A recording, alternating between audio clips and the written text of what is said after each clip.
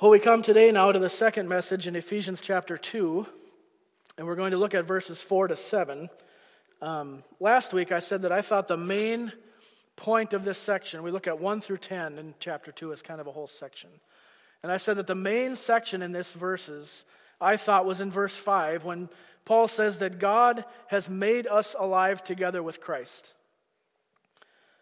Being made alive or brought from spiritual deadness into spiritual life needs to happen before you and I can experience God's goodness and His blessing in the ways that Scott talked about from Psalm 103. We don't experience or know those things unless we are made alive.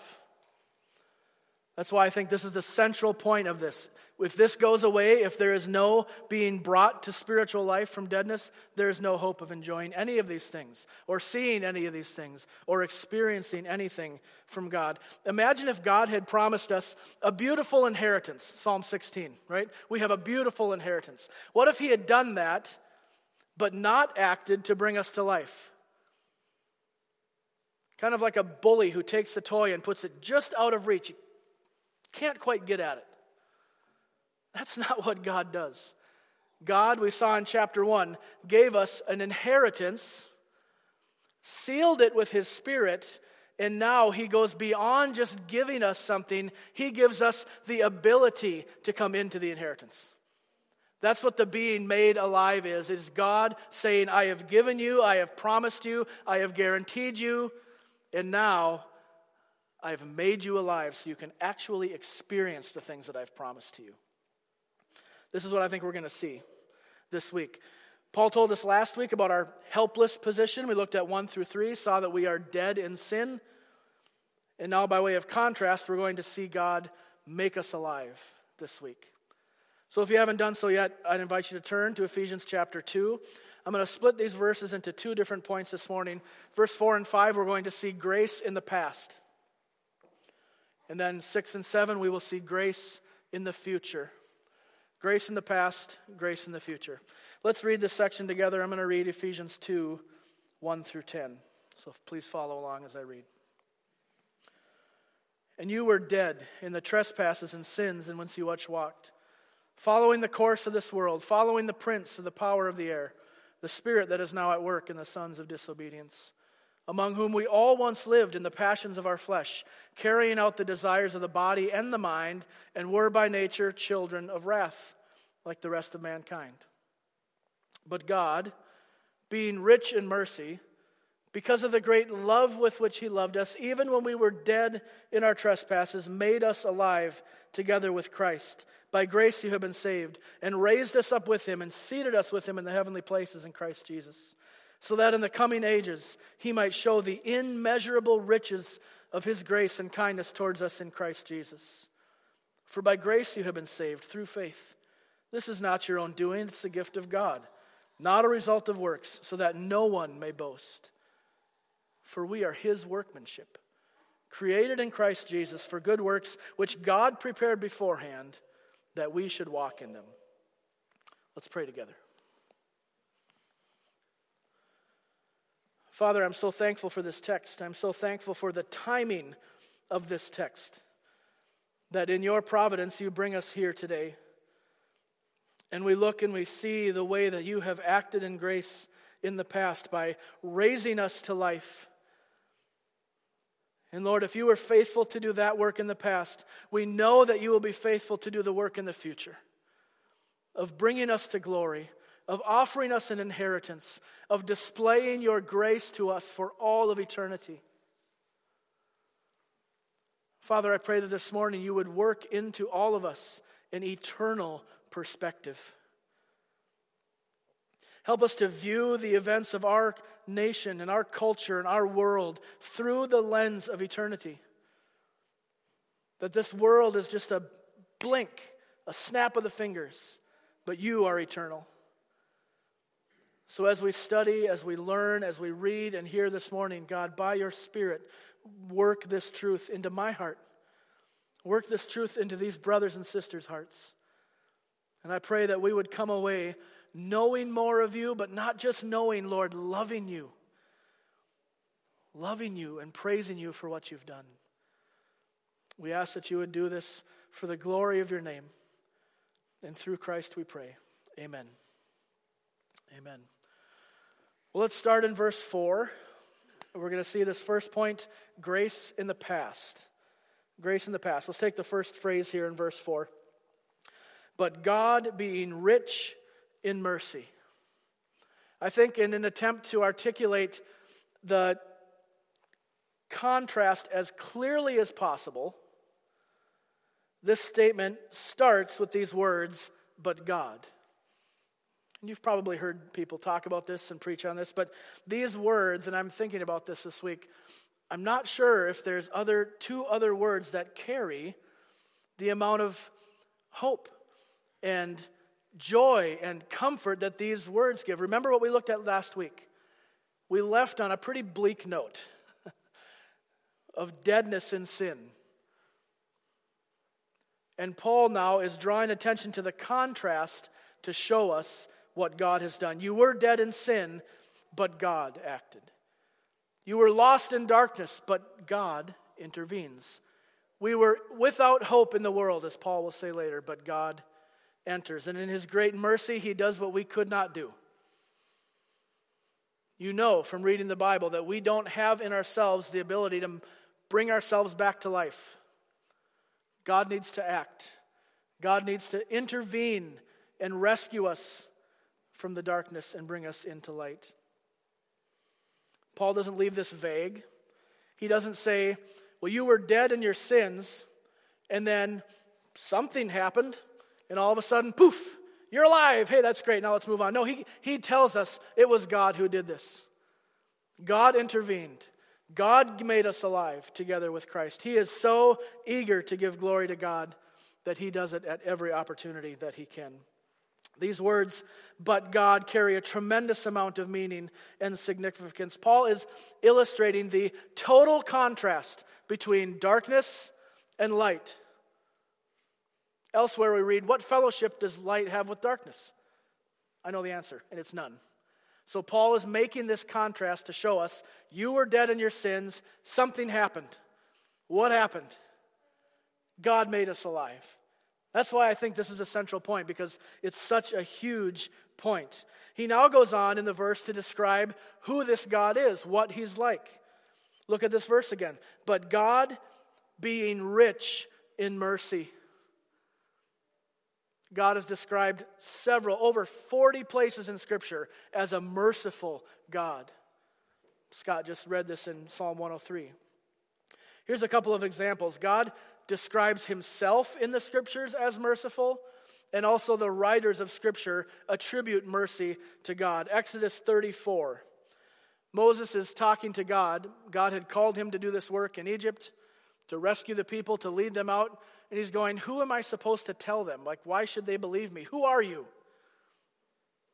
And what does God say as a self-revelation? He doesn't come to Moses and tell him, I'm the God of wrath and anger, cloud and smoke. What does he say? Look at this. Exodus 34, the Lord passed before him and proclaimed, the Lord, a God merciful and gracious, slow to anger and abounding in steadfast love, keeping steadfast love for thousands, forgiving iniquity and transgression and sin. God's first revelation of himself is that he is a God merciful and compassionate. Deuteronomy 4:31, for the Lord your God is a merciful God. He will not leave you or destroy you or forget the covenant with your fathers that he swore to them. We come into the Psalms and we see this. Psalm 86.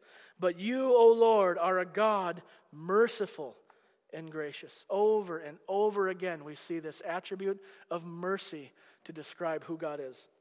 Here in Ephesians 2, Paul is not content, however, just to simply attribute this to God. Well, this is one of his attributes. God's merciful, therefore he does this. He uses a descriptive word to help us understand the measure of this. He says God is what? Rich in mercy. Well, what is mercy? You could probably define it just given the text that I read. What's the common theme in all of those talking about God's mercy? Mercy is not receiving from God what we rightfully should receive from God, namely the punishment for our sin. It's withholding something from us that we should rightfully receive. Psalm 103, I know Scott just read this, but I think this is one of the clearest descriptions of God's mercy, and I want to read it for you. It's just a couple verses. Psalm 103, starting in verse 8. The Lord is merciful and gracious. Now here's what that means. Slow to anger and abounding in steadfast love. He will not always chide, nor will he keep his anger forever. He does not deal with us according to our sins. That is what the mercy is. The mercy of God says, I could rightfully and justly punish you for your transgression, but in my great mercy I will withhold that from you. And by Paul saying that it is the riches of mercy, it means that there will never come a time when you and I stop experiencing the mercy of God. God is not poor. He does not lack anything. More than that, he's also generous. Paul says God is rich in mercy. He's saying that although God could have left us in the deadness of our sin and done no wrong, God's not obligated to reach down to us. But he did. Let's read the rest of the verse. It'll kind of put this together. Verse 4, but God being rich in mercy, because of the great love with which he loved us. Now we see some of the motivation in God's act of extending mercy and saving sinners. And I don't even know if motivation is the right word because of the way that you and I use the word motivation. I could be motivated to act for a number of different reasons. Right? I could be motivated to act because of fear. I could be motivated to act because of love or because of anger or hatred or a sense of protection. There's all kinds of things that can motivate me to act. Or I can act because it's who I am.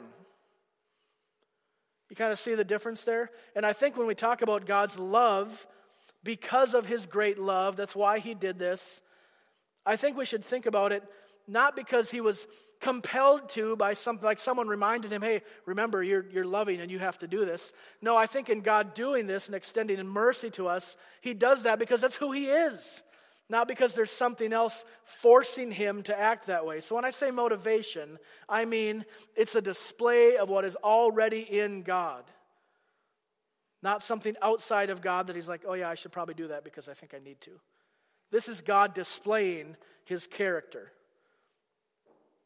Again in 4, Paul's using descriptive words. He said it's God's great love. Because of the great love of God, he acts. You noticing this pattern? Even in these few verses, we see the riches of his mercy. We see the greatness of love. We're going to see the immeasurable greatness of his grace in the future. What's Paul telling us by doing this? I mean, he could have just said mercy, love, grace, but he doesn't.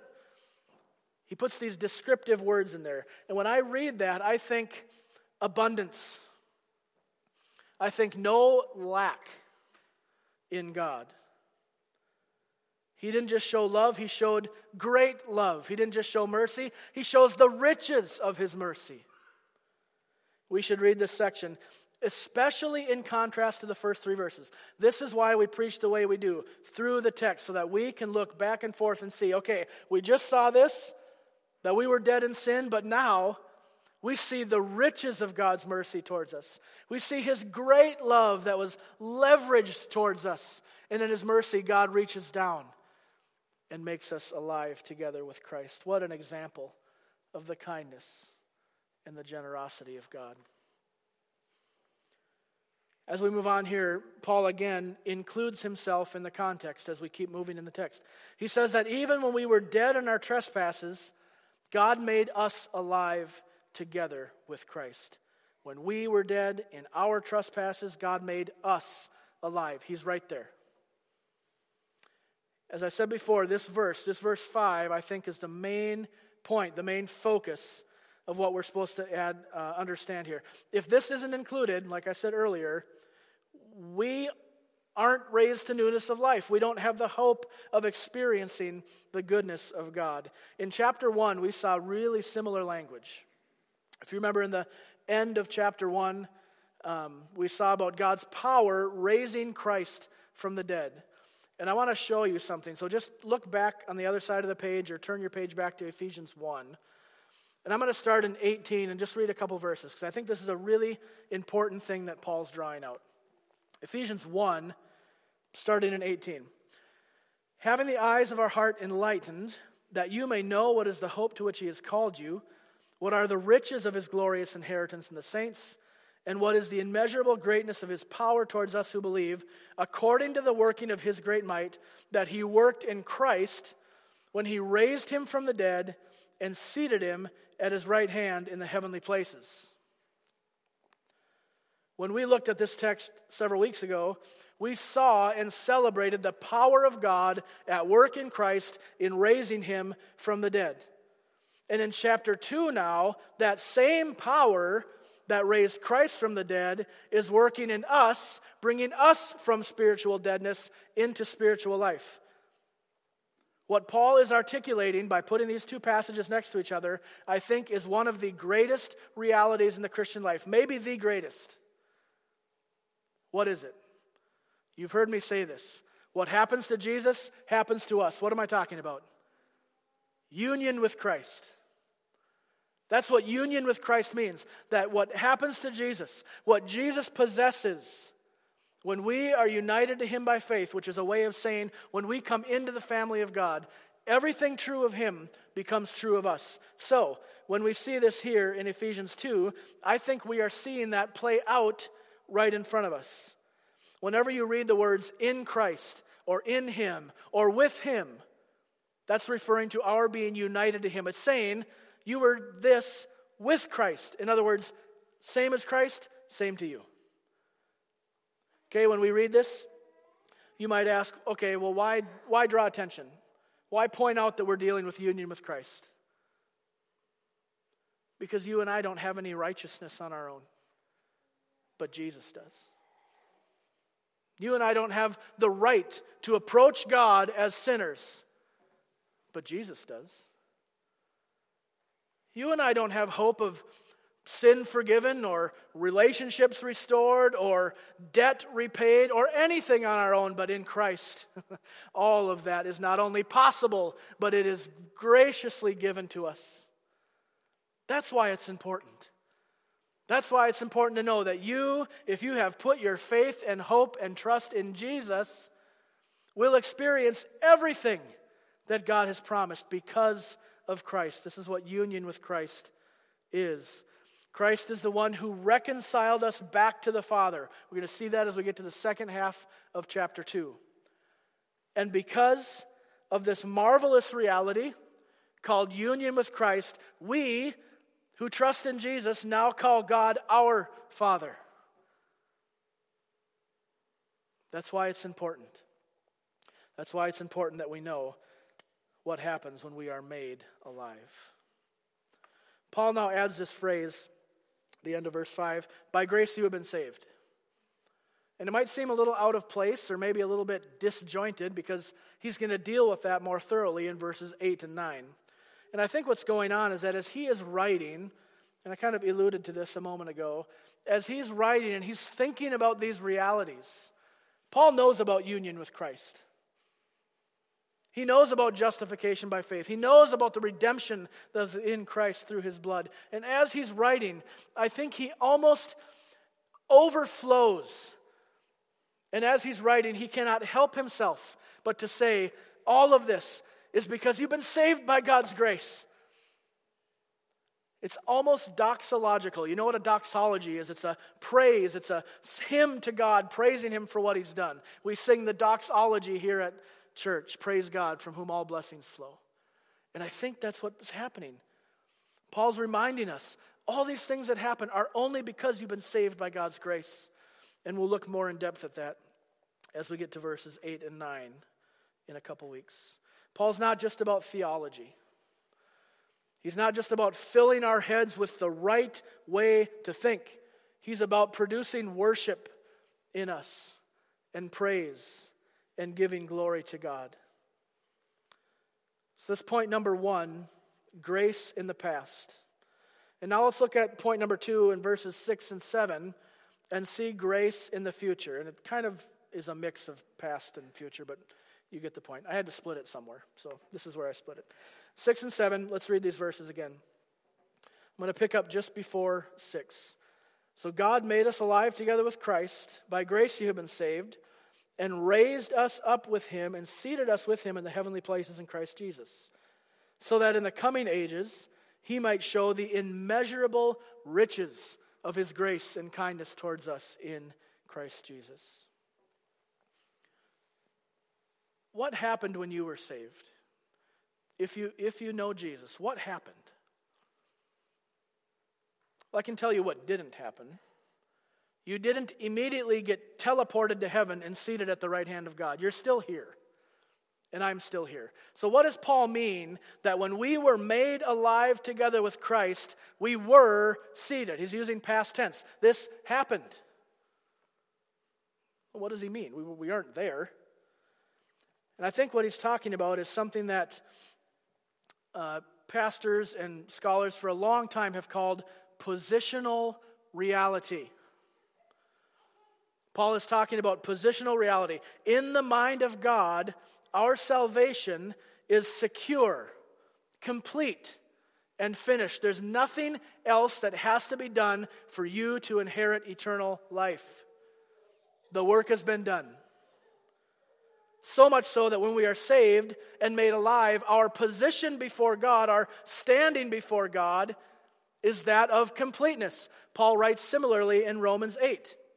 And he says this in verse 30. Those whom God predestined, he also called. Those whom he called, he justified. And those whom he justified, he, what? Glorified. Well, we aren't glorified yet. This world and our bodies tell us that. So what's he talking about? I think the thing that he's talking about is when we receive salvation from God as a gift, that salvation is so secure, so certain, that Paul can rightly refer to the act of glorification, the final stage of our salvation, as if it has already happened. Because there's nothing, he'll go on to say in Romans 8, that could ever separate you from God's love. Nothing. And therefore he can speak in confident terms. We have been seated. We have been raised. We have been glorified because of what Jesus has done. And only because of what Jesus has done. Therefore in Ephesians 2, we read that we have been seated. And Paul says it's not to confuse us. He's not after confusing us. He says this to give us hope that there's something better. We're headed somewhere as Christians. This isn't all there is. Praise God. There is more coming. And Paul gives us this to give us a glimpse. There's coming a time when you and I, if we are in Christ, will enjoy a perfected creation. We'll worship God with no sin. Can you imagine? No distraction. No impure thoughts. No something getting in the way of your communion with God. We'll finally love one another the way that we were intended to. And for all of eternity, we will experience the grace of God. It's stunning. And as we look at this last verse now, as we move into verse 7, I want you to hear what I'm going to say, what we're going to talk about. And I want you to hold that in contrast to the way our world is right now. I think the reason that this is in the Bible, verse 7, is to give us a glimpse of what is waiting for everyone who hopes in Jesus. You guys know that it's okay to be excited about heaven, right? We don't have to walk around like we're sucking on a lemon. Sour. You know what we have to look forward to, don't you? It's okay to be tired of sin.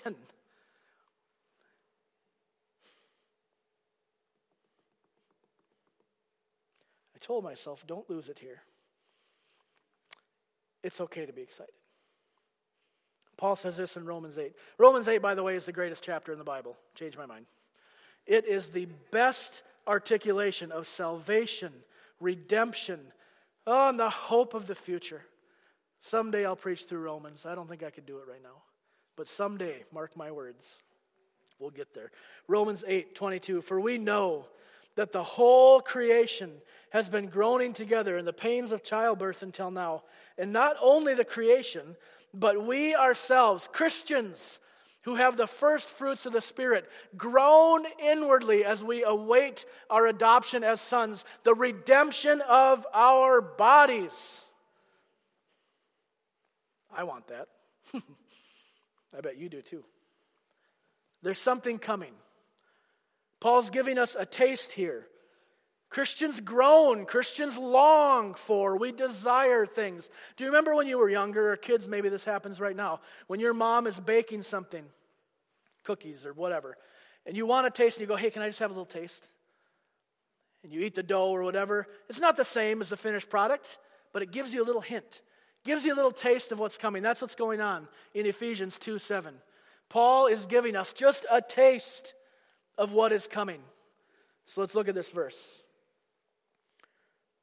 We could answer the question, why did God make us alive together with Christ? Why did he do it? Here's one reason. Verse 7, follow along with me. So that in the coming ages he might show the immeasurable riches of his grace and kindness towards us in Christ Jesus. That's why you've been made alive. So that you can experience this grace of God. You know, a lot of people wonder what heaven's going to be like. They wonder, are we going to eat? Are we going to sleep? Are we going to work? Like, what are we going to do up there? Well, for all the things we don't know, the Bible gives us a couple hints, a couple clues. Paul says that in the coming ages, meaning eternity, right? This is the way the Bible talks. The present age and the age to come. That's kind of the divide that the biblical writers use. That in the coming ages, God will display to us the riches, the wealth, and the abundance of his grace. Why do you think that 3 times in the first 11 verses of the chapter 1, you remember this, to the praise of his glory, to the praise of his glorious grace, to the praise of God's grace? Could it be that God is preparing us now to praise him and praise his grace and experience his grace for all of eternity? Could that be a possibility? Yes. Everyone go like this. Yes. This is what's happening. We are being prepared now for what's coming, and we get just a taste of that. When we talked earlier about the riches of God's mercy, we said that it means he will never run out. Likewise, here in verse 7, when we see Paul talk about the riches of grace, we know that for all of eternity, years upon years and ages upon ages, we will never see the end of God's grace. Some of you need to hear that and know that right now. Never ending. Some of us know people who have come into a bunch of money.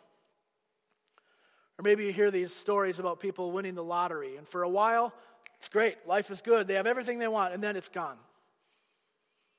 And they're right back to where they started. You know what? God didn't win the lottery. He has always possessed in himself an abundance, a never-ending supply of grace, and it will never end.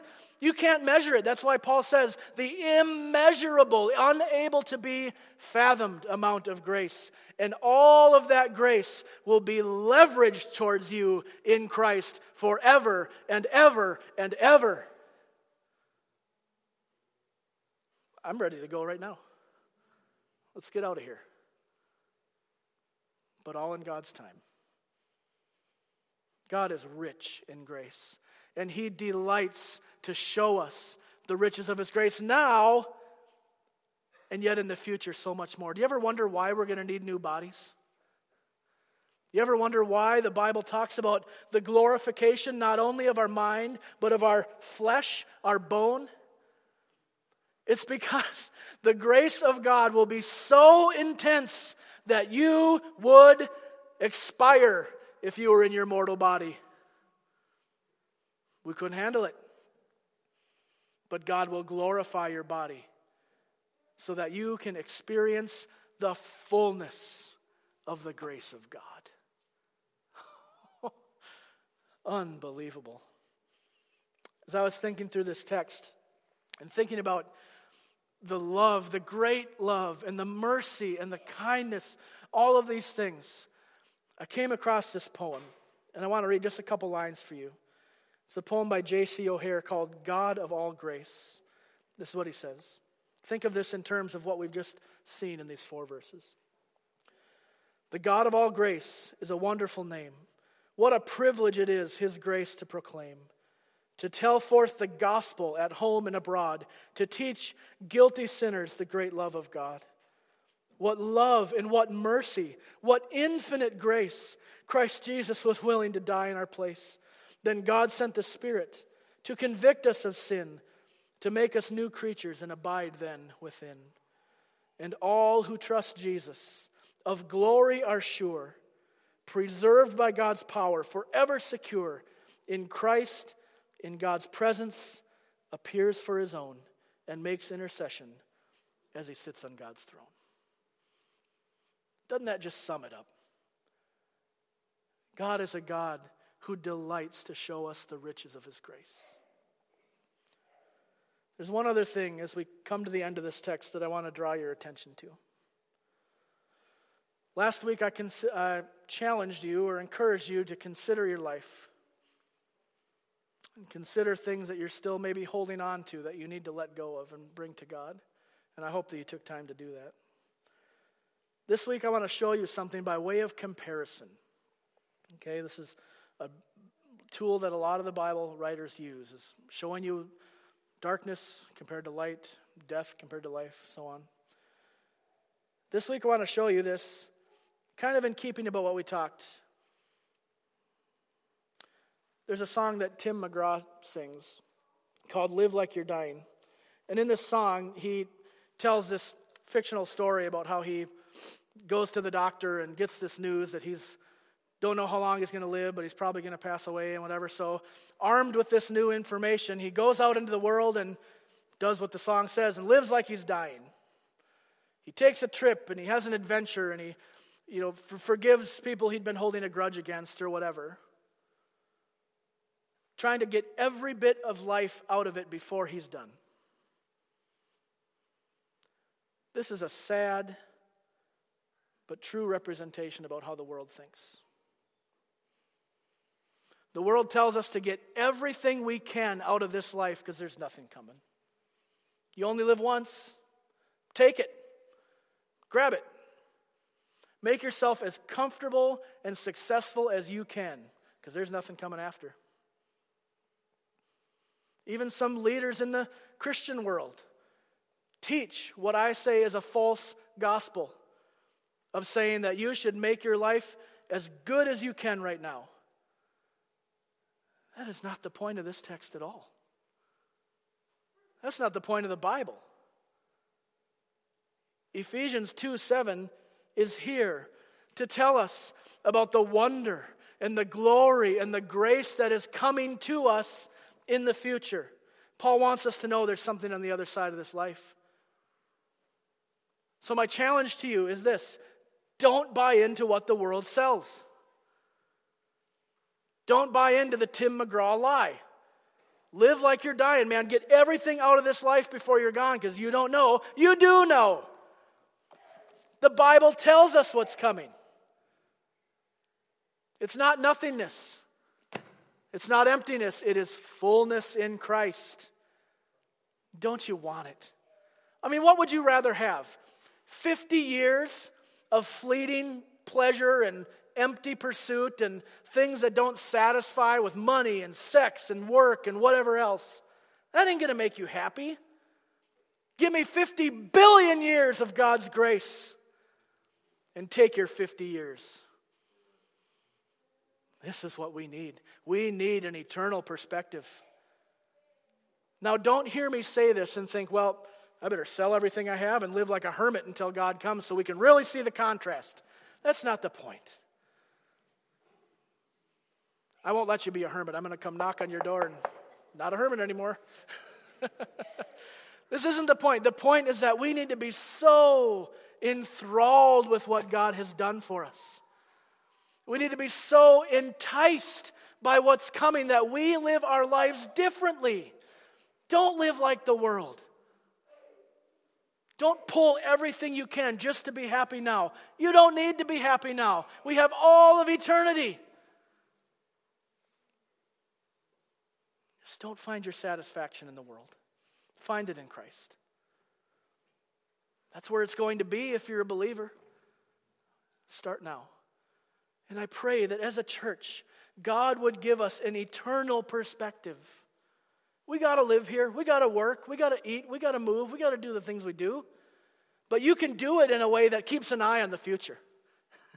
You can do it in a way that glorifies God, that gives Him the praise that He is due. Oh, that God would give us this perspective. To see the grace in the past and have the confidence that we will experience His grace in the future. Let's pray together. God, I am sorry for the times in my life where I have not kept an eternal perspective. When I've been distracted by the world, by pain, by circumstances, by pleasure.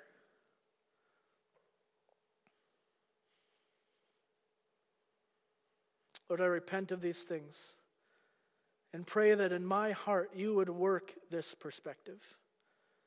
By your Spirit, Lord, in our church, in these brothers and sisters, I pray for the sake of Jesus that you would allow us to live our lives in a way that honors you, that keeps an eye on the future.